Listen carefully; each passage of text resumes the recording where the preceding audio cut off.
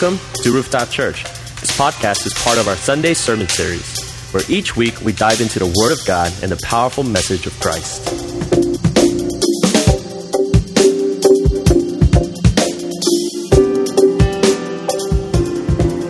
Good afternoon, everyone. I think I see some familiar faces. I have to pan. I'm going to move back a little bit so I don't have to do that too much. It's really good to be here. It's always good to be invited back. That's a good sign, right? But yes, when we met up with Pastor Scott the first time, it was just you the first time, right? No, it was both of you guys the first time back when we arrived in Pasadena. It was love at first sight for us too. We just love them. They're so genuine. I'm sure you guys know that and already feel that in your midst. Genuine and just in the way that they love people and the way that they love the Lord, the heart that they have for this house. And so we were like, yes, who are these people? They just love the Lord so much and for his people, and we wanted to get to know them. And then we had the opportunity to meet with Pastor Tavis as well.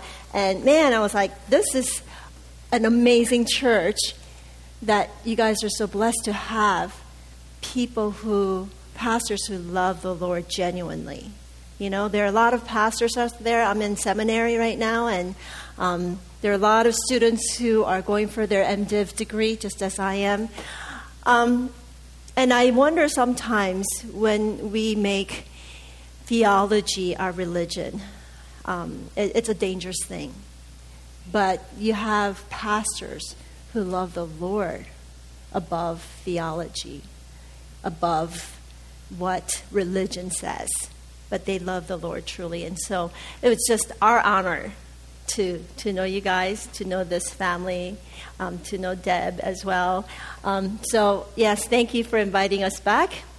I assume that you guys all had great Thanksgiving. Yes? Did you guys all eat turkey? No? Yes? Yes? Whatever you ate, do we need to spend a moment of repentance for gluttony?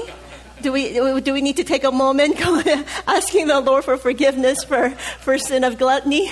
I do. No.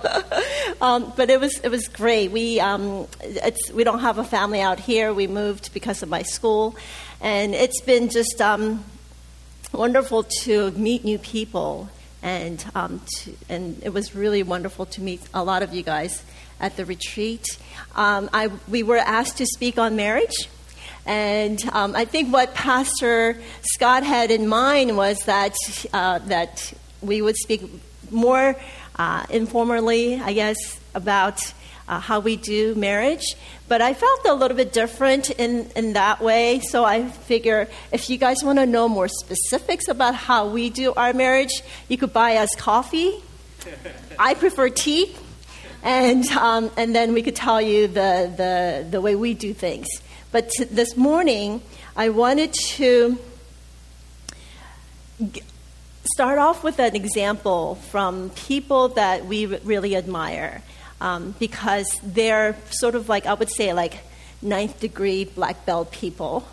We're just compared to them, maybe yellow belt, And so why stop at where we are, because we want to continue to push forward. So I'm going to be sharing a couple of examples from people that we love, a couple that we dearly love and respect, and so you'll hear about them in a little bit. But I do want to share about who we are, just in case you guys, some of you guys don't know us. My husband and I, we met in college. We've known each other for 31 years, but we've been married for 26. Because he has gray hair, some people think that he's my uncle. And it is a true story. Somebody asked us, or asked a friend of ours, how are they related? I don't get the connection. I see a lot of resemblance. Is he her uncle? And we're like, yeah, no. He used to dye his hair, but he doesn't anymore. But we've been married for 31 years. We've had our ups and downs, just like anybody else. And, me as a wife, I've learned a lot throughout our years of being together. And I think one thing that we have done right, one thing that we have done right in our marriage is that we never gave up on each other. And that is the truth, I don't know, how many of you guys are married? Or how many of you guys are single still? Okay.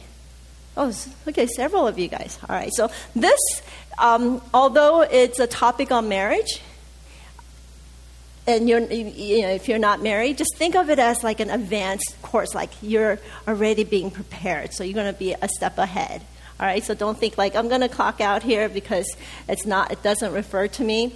But think of it as, hey, what can I get from today that I can take to apply to my life in the future? Right. You're already one step ahead than a lot of us who are already married. So I would say that one thing that we did right was never give up. That even through the hard times, the difficult times, the ugly times, the mean times, we didn't give up. And I think that's a testament in itself.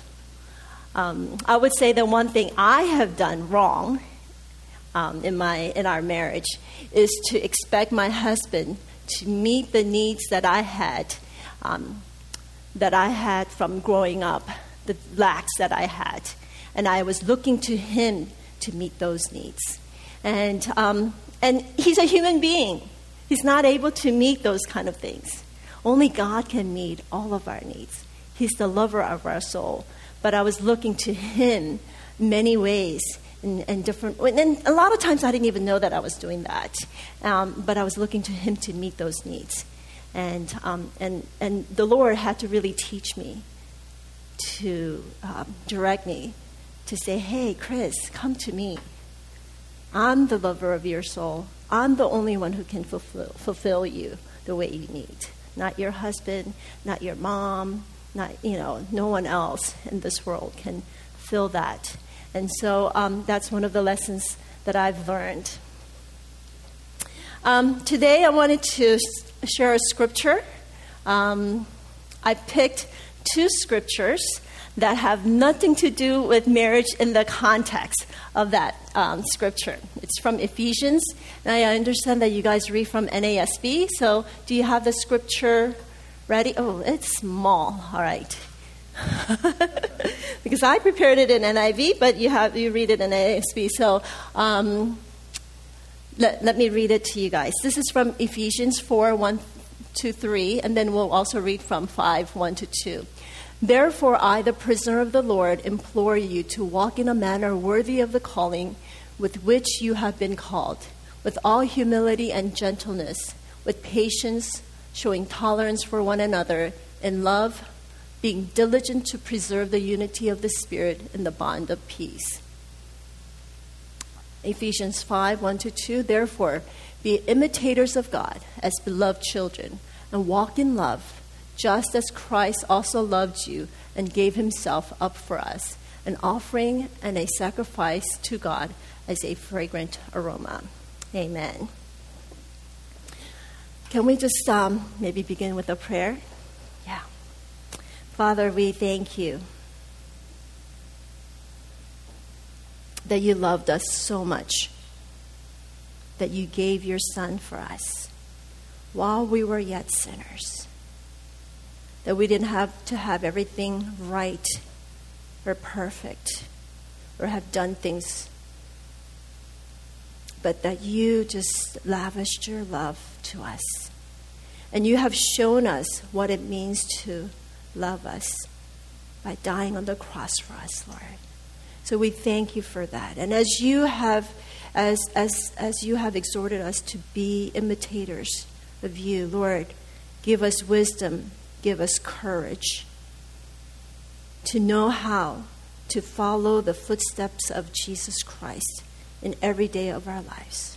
We bring you much glory and honor. In Jesus' name, amen. Amen. The reason why I chose these two particular verses, I mean, there are a lot of things to be said here in these two verses. And the reason why I didn't choose a particular verse on marriage, because there are obviously, even in the book of Ephesians, there are passages about husband and wives and so forth, is because my bottom line thought is that all of the Bible, every single one of the things that are in the Bible should apply to all of our lives, all areas of our lives. Not just those passages on marriage should only apply to marriage, but everything the Bible says should apply to how we are as children, how we are as parents, how we are as spouses, how we are as civil people, how we are to non-believers, to believers. We don't get to pick and choose what applies to us in certain situations, right? The Word of God is Word of God. It applies in all areas of our lives. And so this is one of the reasons why I have specifically chosen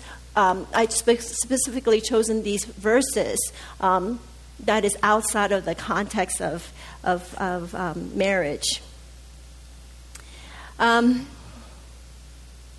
The book of Ephesians, the letter, it's actually a letter.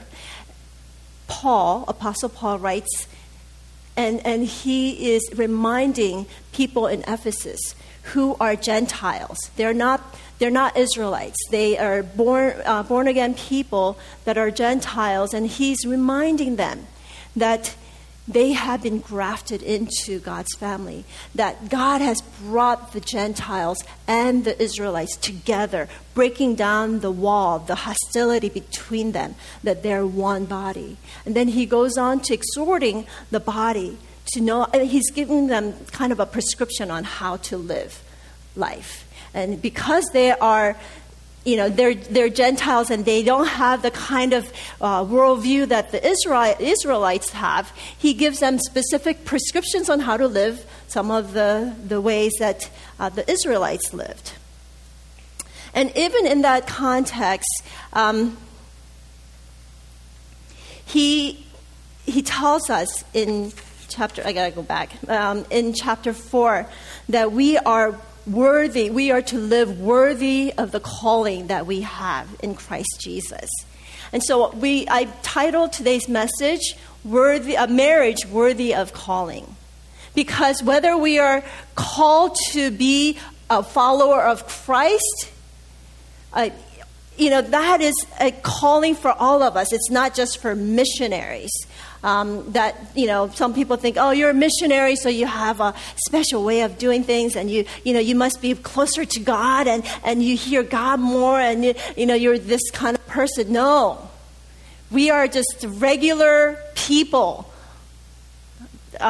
Missionaries are not any different or more special in any way. We hurt when we get pinched, and we get hungry, when we don't eat, and when people say certain things that,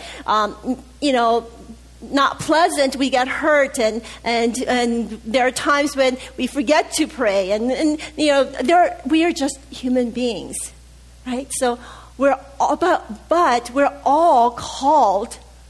We are all called to be followers of Christ. Amen? We're all called to be followers of Christ. But for those of us who are married, for this morning, I want to say that marriage is also a calling of God. Okay? Marriage is also a calling of God. Maybe you guys have chosen each other just because you fell in love and you feel like God was not really in the picture, and we just liked each other and we got married. But even in that, you will see God's fingerprint in your lives if you only saw it with the eyes of faith. And so I want to basically give two huge principles of marriage. Okay, is that okay? Okay, so it's not like I like to be very practical, so I had to restrain myself from being practical for today, because I just really felt like I want to impart principles instead of the practical how-tos. Because I feel like, you guys could do that in your small groups. I don't know, is that what blocks are? Like small groups? So you can do that in your blocks. I remember when, my husband and I, we got married and we had children right away, and we have 3 children, by the way. And, and we were young families, yet our home groups were filled with married, newlyweds. And so we did life together, and what we used to do was we would get resources, Christian resources on marriage, and we would watch that together in our small groups and have discussions and so forth. So I know that there are a lot of good resources out there that if you wanted to, you could bring it to your blocks and have discussions on what does that look like. But for this morning, I want to leave you with 2 big principles. One principle is of lordship. Marriage worthy of calling has to start with lordship. If we surrendered ourselves as Christians in our lives, then it would make sense that we would surrender our marriage to God as well. That we don't compartmentalize our lives and say, okay, on church Sunday, when we do Christian stuff or when we do religious stuff, that's when we are religious and do Christian, and we surrender those moments. And then everything else, we are in control. We don't want to live that kind of lives, right? We want all of our lives to be dedicated to the Lord. And marriage is the same thing. Marriage is included in that we want to bring our marriage under the submission to the Lord. Which means that our definition of happy marriage must be different. Because God calls us, the Bible tells us to live a radical life, a different life than the world that we live in. Which means that our goals and our purposes and the way we measure things must be different. So same way, our marriage, our purposes of getting married, our goals of getting married, our measurement of our marital happiness has to be different. It has to be different. It has to be set apart. So the world tells us, look out for number 1. Right? That's ourselves. Look out for number 1. Protect number 1's interest. But the Bible tells us to deny ourselves, to die to ourselves, to humble ourselves, and serve others. The purpose of marriage isn't for me to be happy. The purpose of marriage is to die to ourselves to serve another person. The purpose of God and the other person. The way we measure our marital happiness may be, hey, I want to live an Instagram-worthy kind of life, where we take pretty vacations and go on these wonderful adventures and have grand old time, and our way to be happy is to have pleasure in our lives. Those are important. To have fun in marriage is very important, but that is not our measurement. Our measurement of happiness in our marital lives are not having perfect pictures on Instagram. What is the measurement of a great marital happiness? For us, for me, I share this, but I'm also preaching to myself. Even still after 26 years of our marriage, I'm still preaching this to myself. And that is to propel the purposes of God in our marriage and in each other. I feel like that is the marital happiness measurement. Because when we pursue after God, we have this really weird thinking that if we go after godly things, that life is somehow boring. But I want to tell you that when we go after God, it is so exciting, so crazy, so living on the edge. And it's the same thing that we can experience when we are married and we propel one another towards God.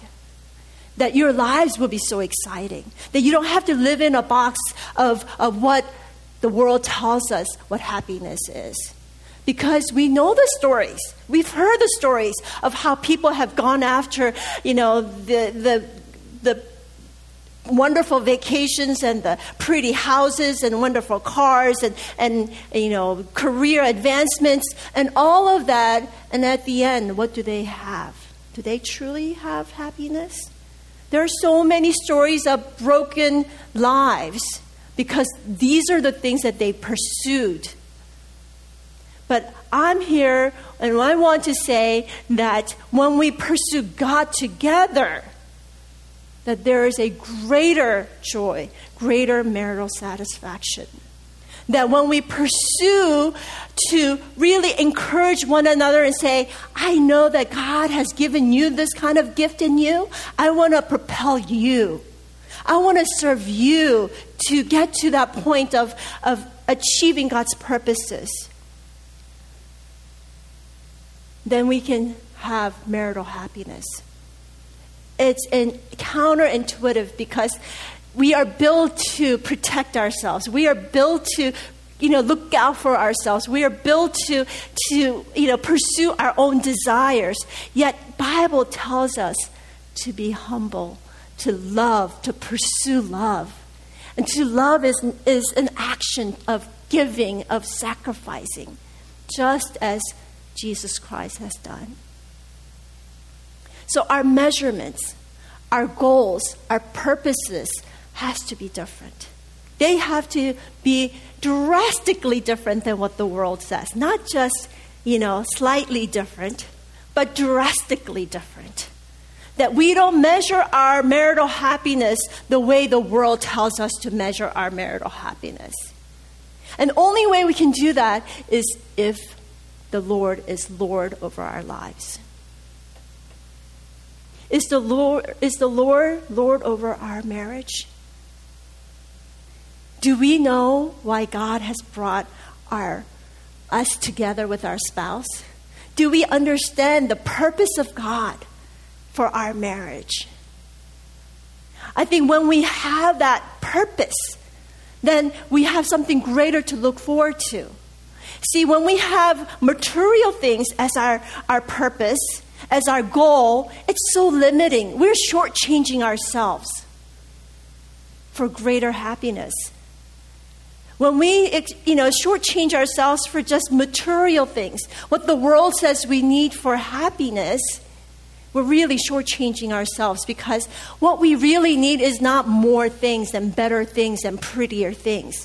What we need is meaning of life.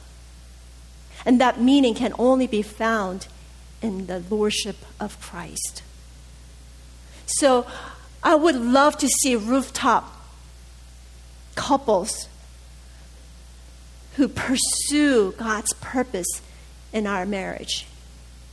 That it is not about doing one up on the Joneses or going better locations for vacations and so forth.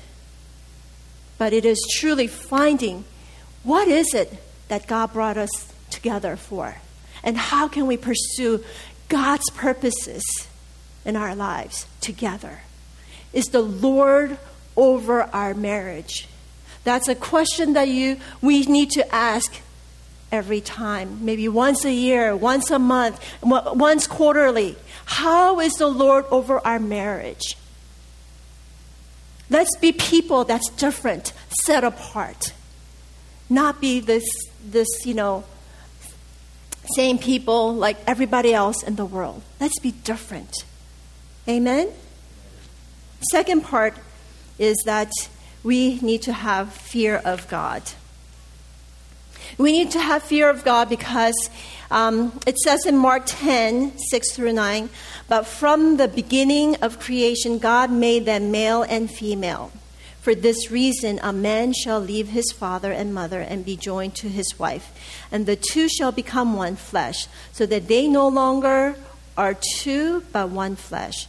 Therefore, what God has joined together, let no one separate. We need to have fear of God that the institution of marriage was God's idea. You may have chosen your own spouse, but it was the marriage, the institution of marriage that you have entered into was God's institution. It's what God wanted. It's what God had in mind when he created male and female. So it's not just a exchange of vows between you and your husband or you and your wife, but it is an exchange of vows, exchange of covenant between you and God. And so there's got to be a holy fear of the Lord for that marriage. That being together, that nothing would come between you is something that God wants. It is out of fear of God that you keep marriage together. Like I shared before, we've been married 26 years, and like I said, we have had our ups and downs. And there were times that were very ugly. And I think there's only once in our marriage where the word D came up. And we had promised each other very early on that we would never bring that word into our family. But it was one of those moments that word came up. And for, I think, about a week or two, it was an incredibly difficult time for us, where we weren't talking to each other. We didn't want to look at each other. I don't know if you guys ever been in that kind of situation, like you communicate by shutting the door really loudly or slamming things on the counter loudly and things like that. But I'm so grateful that the Lord carried us through those kind of times, those really, really hard times and awful times and ugly times. And it shows the ugliness of who we are, right? And the pain that we carry and just the baggage that we have, that we bring to our marriage. But even through all of that, we have to have the fear of the Lord to say, okay, even with the uglies and even with the mean times and so forth, I am committed to this marriage, first of all, out of fear of the Lord, because I made a covenant with the Lord. So fear of the Lord is extremely important to have in our lives for our unity's sake. But second of all, I feel like there's got to be fear of the Lord for our own uniqueness. I assume many of you guys are Korean or at least Asian American. And so in our context, we see, a lot of times it's the husbands who do things and it's the wives who do the 뒷바라지, right? Like support the husband and so forth. And I know that times are changing where, women are having careers and having their own world and so forth. And I believe that is God ordained. That it's not just one or the other. That each one of us, men and women, are created with unique gifts, unique purposes, and calling. And it is in the fear of the Lord that we recognize that in one another, and we champion that in one another, and we speak life in one another. It's not about me, getting me, or getting my husband, elevate my husband so I could have a trophy husband and my wife to be a trophy wife. It's not about that. But it is to encourage one another, to spur one another on with an understanding that there's season for everything. Especially when you have children. The studies have shown that when you have children, how many of you guys are married and have children? Okay. How many of you guys are married and don't have children yet? Okay. Oh, a lot of you guys. Okay. So don't let the statistics scare you off of having children. But the studies have consistently shown that marital satisfaction drops significantly when you have children. It's not because of the children. It's because you're sleeping less. There are a lot of things that are going on. It's new. I mean, it's just the world is being turned upside down, right?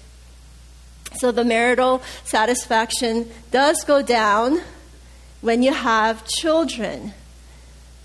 But, those moments are, those seasons may call for different types of relationship with one another. You can't try to have the same type of relationship when you are just by yourselves and then just add another person to it. It doesn't work that way. It has to change. Now, my husband and I are in a season where all of our children are grown and they're out of our house. And so our season is different than what it was before. So in different seasons, we have to know what God is asking of us to do as a couple and individually.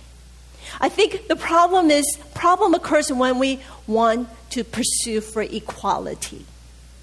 Well, if I cook, you do the dishes. If I clean the bathroom, you do the vacuum. If I do this and you do that. And we want to be as equal as possible because we don't want to lose. We don't want to be the doormat. We don't want to be, the one who's suffering and being quiet. And we're afraid that our spouses will take advantage of us. But I want to remind us this morning why you got married. I hope that you got married because you love one another, right? That you married because you loved each other first. Not that you married hoping that your spouse will love you. Is that right? Did you love one another and chose to be married to your spouse? Yes? Thank you. Just one. Everyone else, you were match made, brought together. No, we got married because we chose our spouses, right? So we should be secure in our love. The battle of love has already been won. You are already loved by your spouse immensely, enough to make a lifetime commitment with one another. So that is not where we fight for equality. When we love one another and when we are secured in our love, it's like you want to just do everything for the other person. But it's when we start feeling insecure about our position in that relationship, then we start to demand more things, as if that's going to fix the problem. We have to remember that our relationships, our marriage started from the position of already being loved. Amen? Can you say that? Can you say that to yourselves? That, yes, I married this person because I already loved that person to begin with. In the same way, we are loved by our Lord. That even while we were yet sinners, even before we had anything straight, even before we made the right decisions, even some of us, while we were a mess, God loved us first. And so when we come into the full lordship of Christ, we're able to surrender completely. It's from that position that we surrender because we know, God, you have my back. You love me completely. And that's when we're able to go and just explore God's parameter, right? If we're insecure about our position and our love, we're not going to be able to go after all that God has for us because we're always like, am I doing it right? Or is this the right timing? Is this the right thing? Or is this what God wants? And am I going to be loved more if I do this? No. Same way in our marriage. When we are completely secured in our love for one another, we can be all that we are created to be and pursue the purposes of God. Because then we don't have to bring our spouses down, holding them back because we feel insecure. So be secure in the love that you have for one another. Remember that you have chosen each other. That you married for love. That you married and you have said yes to one another because you loved one another. Amen? Does that deserve an amen? So remember that you're on the same team. Whenever you fight, whether it's whatever it is, that you are always on the same team. You're not on opposite teams trying to get what you want, but we are on the same team. That God has purposes and plans for you, each individually, and as a couple, and as a family. Remember that. And pursue God wholeheartedly together.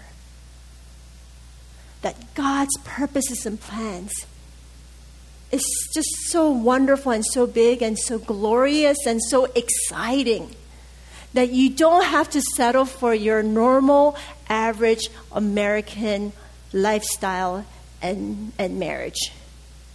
It'll be so exciting for you to hear God together and go, I was getting that in my prayer. Oh my gosh, what is God saying? What does he want us to do? And how do we do that? And imagine how exciting that would be. I remember I wanted to share an example from somebody that we really admire. And that is Lauren and Darlene Cunningham, the founders of Youth with a Mission. They have an incredible relationship. They've been married, I don't know how long, like forever, 60-some years. And one of the stories that I really love hearing about them is how, because they travel as lifestyle, they go to a lot of dangerous places. And every time they go into these places, they pray, because they're not always traveling together. And so then they always pray together and say, okay, is this the place that I am to go? And they pray together, and if they get a word of the Lord, then for one of them to go, then they release each other to go to those dangerous places. They release them to go for a certain amount of time, whatever the Lord puts on them. And so they are constantly interacting with the Lord in the marriage and what God is wanting to do. I love that lifestyle. And this is, like I said, 9th degree black belt stuff, but recently Darlene was really, really ill. She was on deathbed, almost, like they were saying she could die any minute because she had some illnesses. No one could figure out what was going on. And so she's in the hospital getting steroid shots every day. Nothing was improving. And Lauren was out in the field. And when he heard this, he said, okay, I'm going to come home. And Darlene asked Lauren this question. She said, did God tell you to come home? Is your job, is your task finished? She said, Cunningham, don't come home until what God had told you to do is finished. She's on her deathbed. She understands that she could be dying. Yet she propelled her husband to do the things of God in his life at that time. She feared the Lord more than her own life. Now, I know that is like I said, it was a black belt, right? I'll be like, you better come home now. But she was able to have that kind of surrender to the Lord. And that's why I didn't want to share so much about from our own lives, because we're just measly, possibly yellow, maybe white, I don't know, But there are people like that. And we can be like that. That we can imitate their lives by surrendering everything to the Lord and having the fear of the Lord for our marriage and for having the fear of the Lord for one another. we can have fear of the Lord when we recognize that our spouses are a gift from the Lord. They're precious gifts from the Lord. And how are we to steward that? Just as our children are from the Lord, how are we going to raise them according to what God has, the way God has made them and built them? Right? The truth of God cuts across all areas of lives. Truth of God does not just have certain truth for marriage, certain truth for family, certain truth for single, certain truth for... No, truth of God cuts across all of our lives, all throughout our lives. And so our verses tell us to pursue love, to be humble, to be imitators of God by sacrificing ourselves and to offer ourselves as fragrant offering for one another. And that is what I want to share this morning, to say, let's be radical people of radical faith, radical marriage, radical family, radical church. Because we don't want to come and do church every Sunday and say, okay, God, I checked off going to church on Sundays as a fire insurance. Here you go. I gave my, 10% of my tithing and 10% of my time, so I'm good. That's not the kind of life we want to live, because it'll be so boring. We want to live a exciting life. Amen? And the way we can do that is only if we pursue the Lord with all of our heart, together with people next to us. The people that God has brought into our lives, our spouses, our children, family of God here at Rooftop.